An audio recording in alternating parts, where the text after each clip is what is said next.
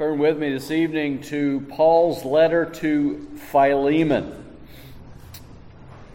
Paul's letter to Philemon, if you're not sure where that is, it's between Paul's letter to Titus and the letter to the Hebrews. Before we begin to look at this letter, let me just give you a few brief words of introduction. As you may know, Paul's letter to Philemon is the shortest of his letters, but that doesn't detract from its profound message of love, forgiveness, and equality that should exist among all who believe. So who was Philemon? Well, Philemon was a wealthy Christian, most likely a Greek convert from Colossae. He hosted church meetings in his home. Most scholars believe that Philemon was also the pastor of this church, which was almost certainly the church that Paul wrote the longer letter to, the church at Colossae. The letter to Philemon was, by best estimates, written probably in 60 or 61 AD, and it was written from Paul's prison cell in Rome.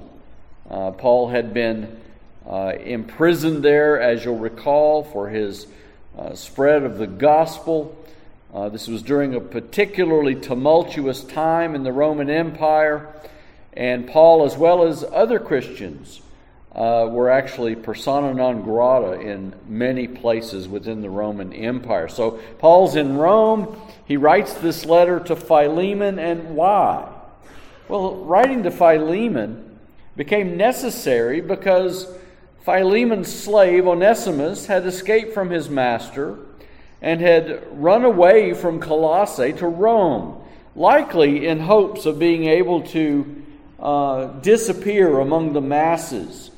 Just for the record, this is not some blind conjecture. It was very common for runaway slaves to make their way to the larger cities, because A, it was much easier for them to blend in with everyone else, and B, it was extremely difficult, if not outright impossible, for their masters to find them.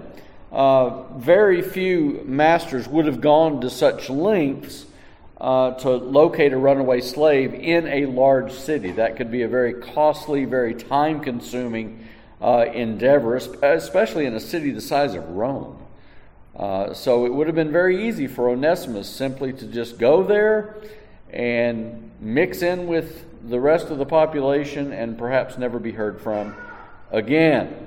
Anyway, while in Rome, as providence would have it, Onesimus came into contact with the imprisoned apostle Paul. And by God's grace, Paul led him to the Lord. Now, some have suggested that Onesimus, when he got to Rome, was looking for a man named Epaphras. Epaphras, as you'll recall, was from the church in Colossae, and it's highly likely that Onesimus knew that he had been imprisoned in Rome, and he might have gone there looking for him, either to confess or maybe for advice, so on and so forth. It might very well be that Onesimus himself had gotten sideways with the Roman authorities and found himself in jail, and who just happened to be there but Paul and his cellmate Epaphras.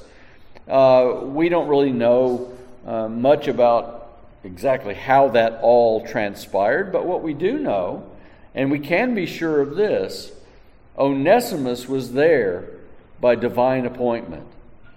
Onesimus was there at that time because God himself determined that this would be the time and the place for Onesimus himself to be led to the Lord. Of course, Paul or Epaphras would have most definitely taught Onesimus that having become a new creation in Christ would require him to correct as many wrongs as he could, not the least of which was running away from the man who owned him. I know that's unsettling to us today, the fact that human beings owned other human beings, but This was just the way of the world. It's just the way things were. And during this particular time, in this particular culture, as well as in other cultures, if a runaway slave was ever found, he was guilty not only of depriving his master of his services, he was guilty of theft. What did he steal? Himself from his master. And so, again, I think whether it was Paul who approached him initially or whether it was Epaphras himself, either one of those men would have told him, okay, now that you've run away and now that you've become a Christian, you need to make this right. If this means going back and becoming a slave all over again, then so be it. Paul, though, had another idea. Paul, who knew Philemon, was going to appeal to Philemon's better graces, was going to appeal to him as a brother and attempt to arrange for Onesimus to return no longer as a slave, but as a brother in Christ. Quite the undertaking, I might add, as we'll see as we go through this. Well, we'll talk more about this. Let's go ahead and read beginning at verse 1. Paul writes, Paul, a prisoner of Christ Jesus, and Timothy, our brother, to Philemon, our beloved brother and fellow worker, and to Apphia, our sister, and to Archippus, our fellow soldier, and to the church in your house. Grace to you, and peace from God our Father and the Lord Jesus Christ. Stop there. There are several important things that can be gleaned from this introduction. First of all, note how Paul identifies himself as a prisoner of Christ Jesus. He did not consider himself to be in jail at the hands of the Roman authorities. It's very important. Paul had a very keen awareness and a very keen appreciation for the sovereignty of God in all things. So he identifies himself as a prisoner of the Lord Jesus Christ because he recognized that he would not be there unless the Lord had so directed for him to be there. What a way to live your life, right? How often do we complain about the various circumstances we find ourselves in? You know, we are a complaining people. We moan and groan whenever we find ourselves in places of discomfort, places that we'd rather not be. How much better would it be, though, to simply thank God at every moment for where you are? And then to ask God, how might you use me where you have me? Right? I know that's a foreign concept to a lot of people because, again, we've grown accustomed to complaining. We love to complain. We love to bemoan the fact that life is not always comfortable for us. Paul had learned, and we'll learn here in just a minute, that he's aged quite a bit by this time, probably somewhere in the neighborhood of 60, 62 years old. He's aged quite a bit, and with age comes wisdom. And so now Paul is able to recognize that even in the darkest of his hours, God is there with him, and that he'd better make the best of it. So, he doesn't consider himself to be in jail at the hands of the Romans, but by God's design itself. At Paul's side, of course, is his young protege Timothy. Note how Paul refers to Philemon himself. He calls him our beloved brother and fellow worker. Now, we might expect this on a perfunctory level, that Paul's going to, of course, appeal to his better side and refer to him as our beloved brother and fellow worker. But again, Paul's also being serious. He's not just buttering Philemon up. Now, make no mistake about it, he is doing that. Let's not candy coat this. He knows that you can attract more flies with honey than you can vinegar. He knows that in order to get Philemon to go along with what he's trying to do, he needs to express to Philemon how important Philemon is to him as a brother, friend, and co-laborer in the cause of Christ. But none of it is phony. He's not telling him lies. He really does feel this way. Paul, if nothing else, was a very honest dealer when it came to expressing how he felt about various people. You see that throughout his writings. So, again, while these distinctions, beloved brother, fellow worker, are perfunctory in a sense, and they are intended to soften the blow, considering what he's going to ask Philemon to do, again, he's very serious as he does this. As we'll see, Paul's wanting to remind Philemon that A, he considers him not only to be a dear brother in Christ and one who's well acquainted with the ins and outs of the gospel ministry, and B, that he expects him to react accordingly. What Paul's doing here is what we should be more inclined to do with one another. You know, we should always be inclined to appeal to one another on the basis of our brotherhood in Christ. We should all seek to capitalize on the common denominator of Christ, our being united in Christ, by Christ, in the body of Christ. Don't be afraid ever, especially when you find a brother or sister overtaken in a particular fault. Don't be afraid to go to them and remind them who they are. You understand that? There's nothing wrong with that. In fact, there's everything right with that if it's done in love, if it's done with patience and understanding. Again, don't be afraid to come up to somebody and say, Steve, you know, we really shouldn't act that way. We really shouldn't respond that way because Christ would have us do this, that, or the other thing. I think we all need to be correctable in those ways. And this is what the Apostle Paul's also doing here. Now, he also mentions Apphia, our sister. Who was Apphia? Well, we don't really know. Most commentators have conjectured that Apphia is probably Philemon's wife. And by using the phrase, our sister, Paul's again making a subtle appeal to his and Philemon's brotherhood. Paul then speaks of Archippus, our fellow soldier. We don't know really much about Archippus either, except that he may have been Philemon's son. This designation of fellow soldier means that Archippus was also a co-laborer in the gospel. Now, how do we know that? Well, if you look over at Colossians 4:17, Paul mentions Archippus there as well. Colossians 4:17, he writes, "Say to Archippus, take heed to the ministry which you have received in the Lord, that you may fulfill it." So he is, in fact, a co-laborer for the gospel of Christ. Just as an aside, the fact that Paul greets Archippus both here and in Colossians is one of the best proofs that we have to support the idea that the Colossian church is this church that meets in Philemon's house. We have no reason to suspect otherwise.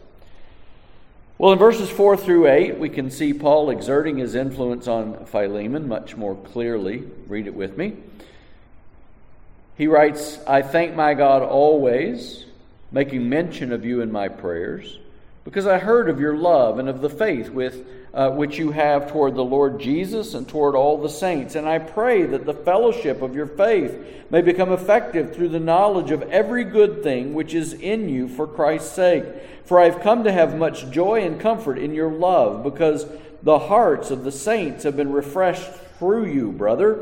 Therefore, though I have enough confidence in Christ to order you to do what is proper, yet for love's sake I rather appeal to you, since I am such a person as Paul the aged, and now also a prisoner of Christ Jesus." Now you can almost feel the tension here, can't you?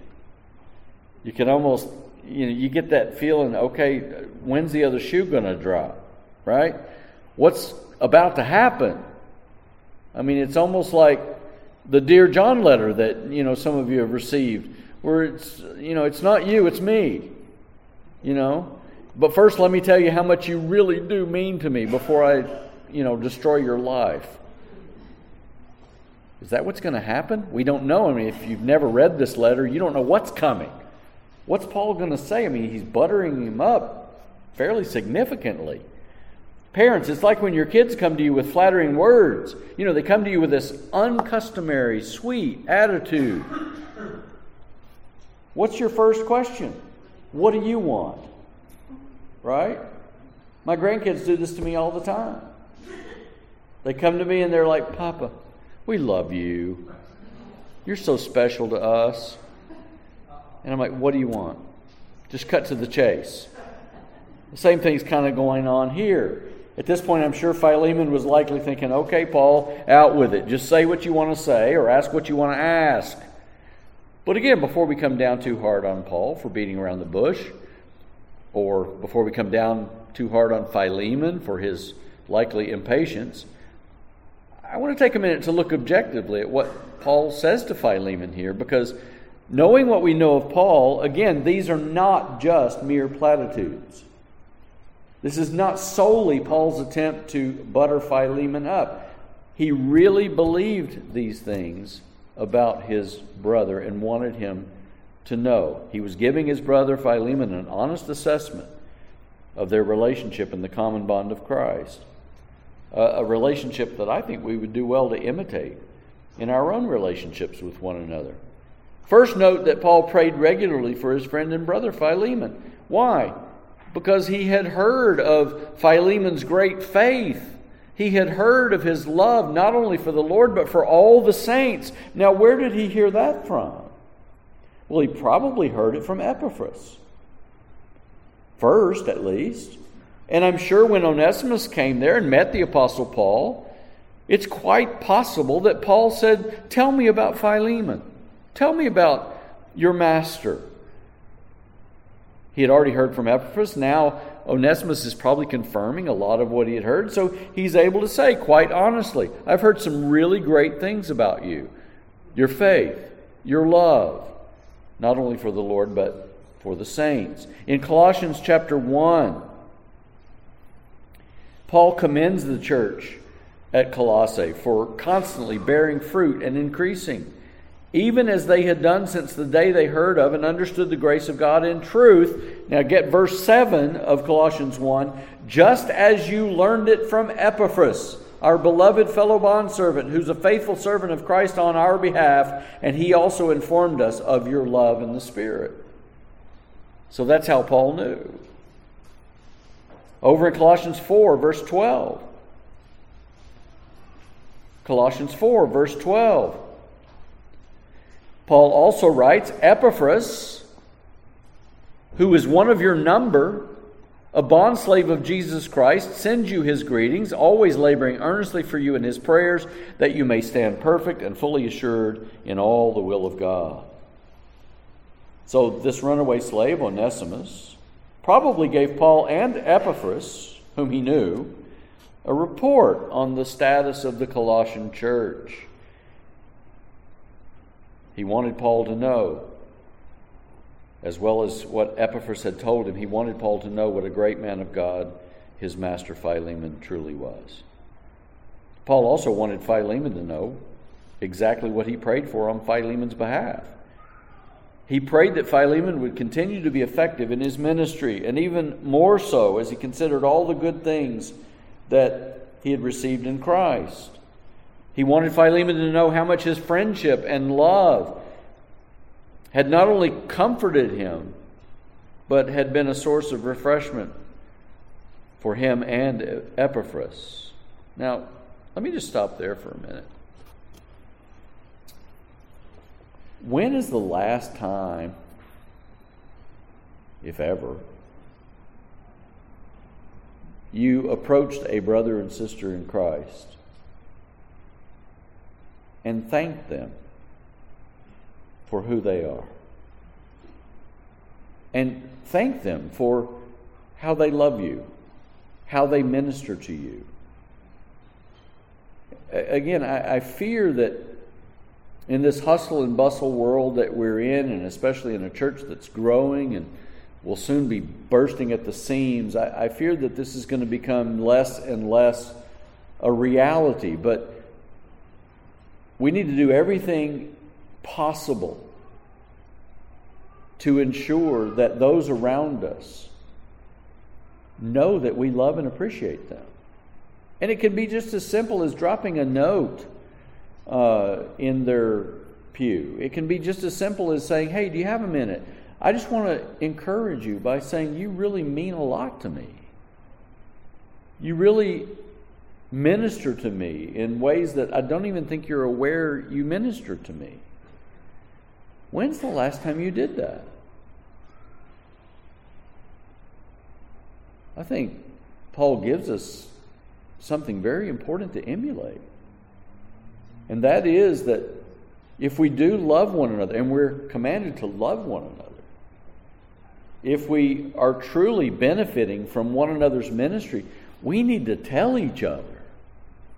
We need to lift each other up. We need to encourage each other. Now, we were having a discussion over dinner tonight. As the church grows, it's becoming less and less likely that everyone in the church is going to know everybody else, at least on an intimate level. Folks, don't let that scare you. Don't let that frighten you.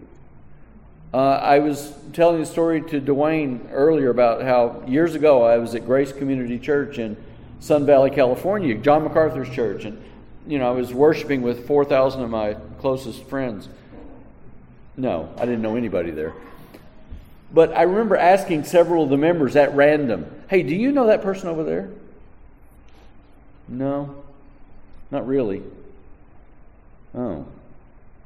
I go to another person. Hey, do you know that person over there? No. But then I finally landed on somebody who told me something that made perfect sense. They were like, no, I don't know that person, but that person has many friends in this church, as do I. Not cliques. We're not about that. But as the church grows, it's really not feasible that you're going to enjoy the same type of relationship with everyone in the church. And that's okay. It's perfectly okay. Now, certainly, if you see someone being ostracized, if you see someone without any friends, befriend that person. Right? But normally, those types of things happen organically. Those things just take care of themselves. Right? I mean, if you need a friend in this church, John has just volunteered. He'll be your friend. That's not what you meant there, brother, was it? Yeah, put a sign. I need a friend. No, don't do that. Huh? I'm first in line. Okay, Pepe's first in line. So, no, but you get the idea here. It's not that the church is getting unmanageable. It's just that it's unrealistic to expect everybody. And I know I've preached on this when we were small. Yeah, I mean, it's already been pointed out to me once. Steve, you were about to do it again, probably. I know I have said that if you don't know one another, it's a shame on you. Well, that's easy to say when you're 50 people. It's not so easy to say when you're 200 people, right?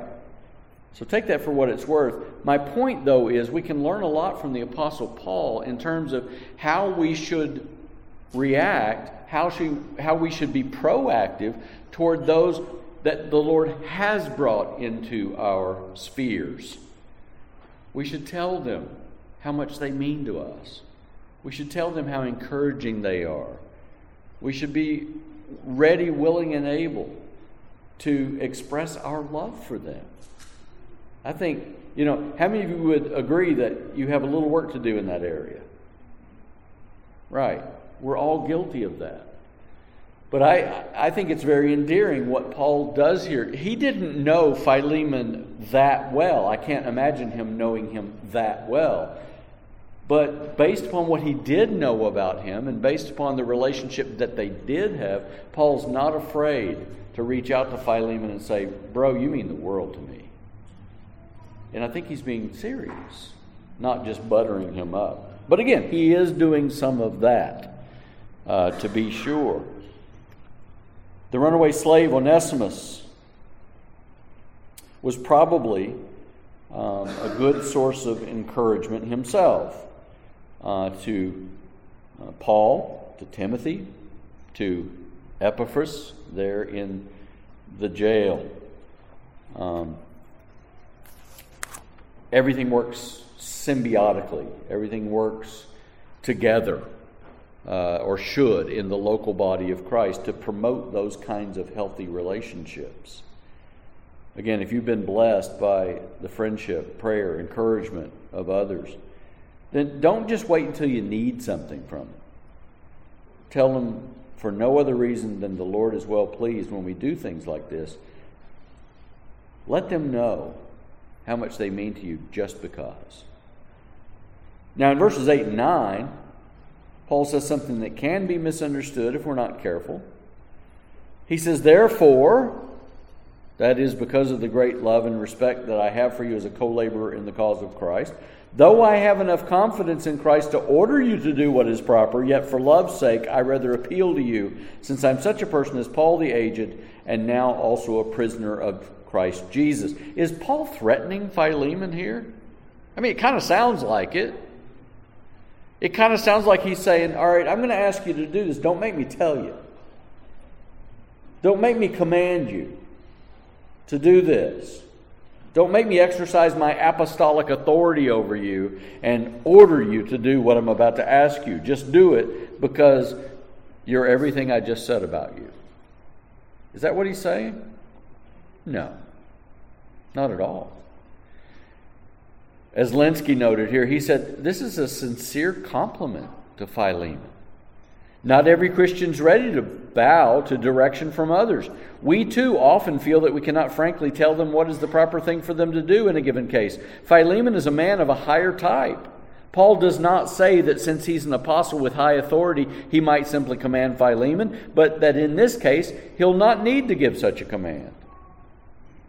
In other words, again, he's complimenting Philemon by saying, look, I don't even need to say this because I know that you're the caliber of individual who will just do this because I'm asking. You're that kind of brother. Paul knew that Philemon didn't need to be motivated by authority. He knew that a simple request, coming from brotherly love, coming from a position of concern and trust, he knew that that would win the day. Now, Paul's statement at the end of verse 9 has two probable meanings. And it can mean both things. Commentators are kind of divided. Some, as I just said, have adopted both as not being mutually exclusive, but being complementary. On the one hand, Paul's saying, even if I could order you to do what I'm about to ask you, look at me. I'm old and in prison. Hardly the picture of power and authority. I tend to like that. Here's a self-effacing moment for Paul. He's saying, I could command you, but I'm not the picture of authority right now. I'm getting old. I'm tired. I'm languishing in this prison. So I'm just going to ask you to do this. Now, on the other hand, Paul can be understood as saying, if you don't listen to me for any other reason, then do so because I've proven, both as an aging apostle and a prisoner for the cause of Christ, that I can be trusted. I have shown you my bona fides. I have shown you that not only can you trust me, but because of the extent to which I have gone in the delivering of the gospel, you should trust me. So I think both things can be true at the same time. How Philemon understood this, we'll never know. We'll just never know. But I think in either case, Paul was trusting that Philemon would heed his request without having to be ordered to do so. Now, I want to pause here again because there's another little bit of practical information that we can glean from this part of this passage. Parents, hear me on this because I think this will go a long way in the quality of your relationship to your children. As a parent, as the supreme authority in the home, you can get your kids to do what you want in one of two ways. Right? You can order them around, commanding them to do your bidding or else. all the while building up resentment and anger in them, frustration. Or you can love your children, model for your children what Christ-like behavior looks like, care for them to the extent that they'll do anything in the world for you. Not just on the basis of fear or intimidation, but simply because they love you that much. The same thing's true for those of you who are perhaps in positions of authority at work. We've all worked for different kinds of bosses, haven't we? How many of you have ever worked for the self-serving, egocentric, authority, despot figure? Right? Where they lead by intimidation, they frustrate you, they will not listen to anything you have to say, it's their way or the highway. Do this because I'm commanding you to do this. I've had, especially in the military, tons of bosses like that. When I was retired from the military, serving in civil service, I had 38 people working for me. And I determined when I took that position that I would not be that kind of leader. I instilled in my people a sense of empowerment. I loved them. I cared for them. I made sure they were well trained, well taken care of in every respect. And for years, we had the most productive unit on the base. Why? Because people respond much more effectively and much more efficiently when they feel like they're part of something rather than feeling like they are just another cog in the machine that operates at the whim of their dictator. I think we can learn a lot from that. Here in Paul's letter to Philemon, he says, look, I can be that guy, but I don't need to be that guy.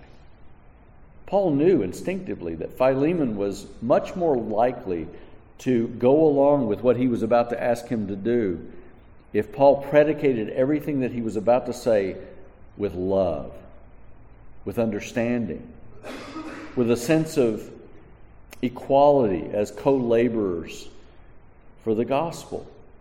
Pastors should lead in much the same way.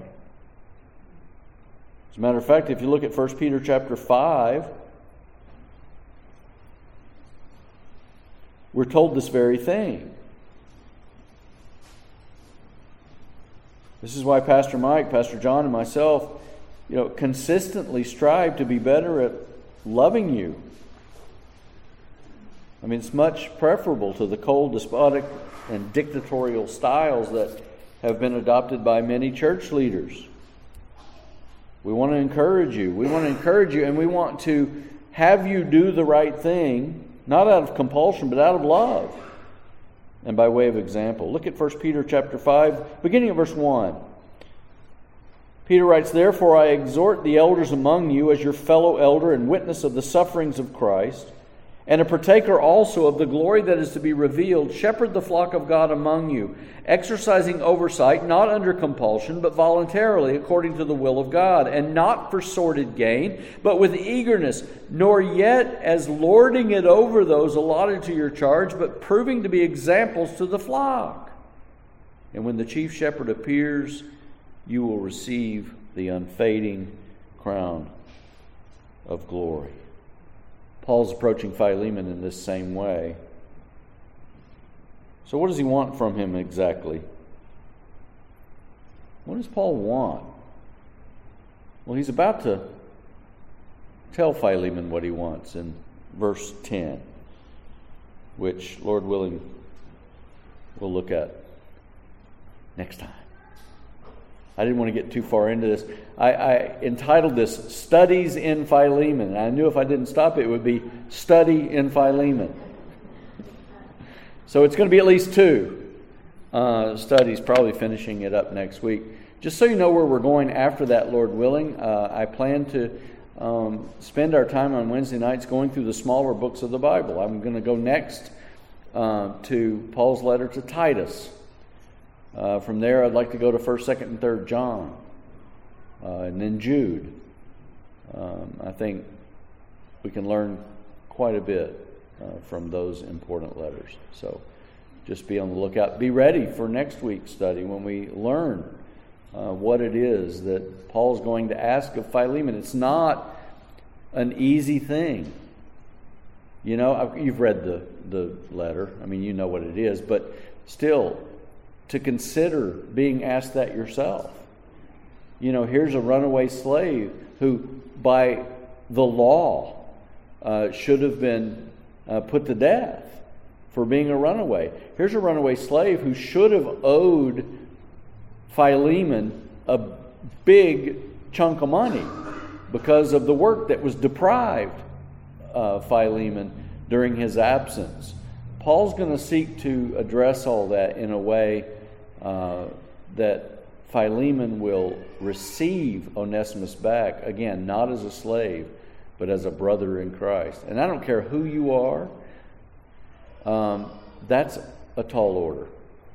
That would have been a tall order, even for the best among us, to simply look the other way and receive him back. But what a demonstration of great love, and what a great demonstration of forgiveness Paul's asking Philemon to exhibit toward Onesimus.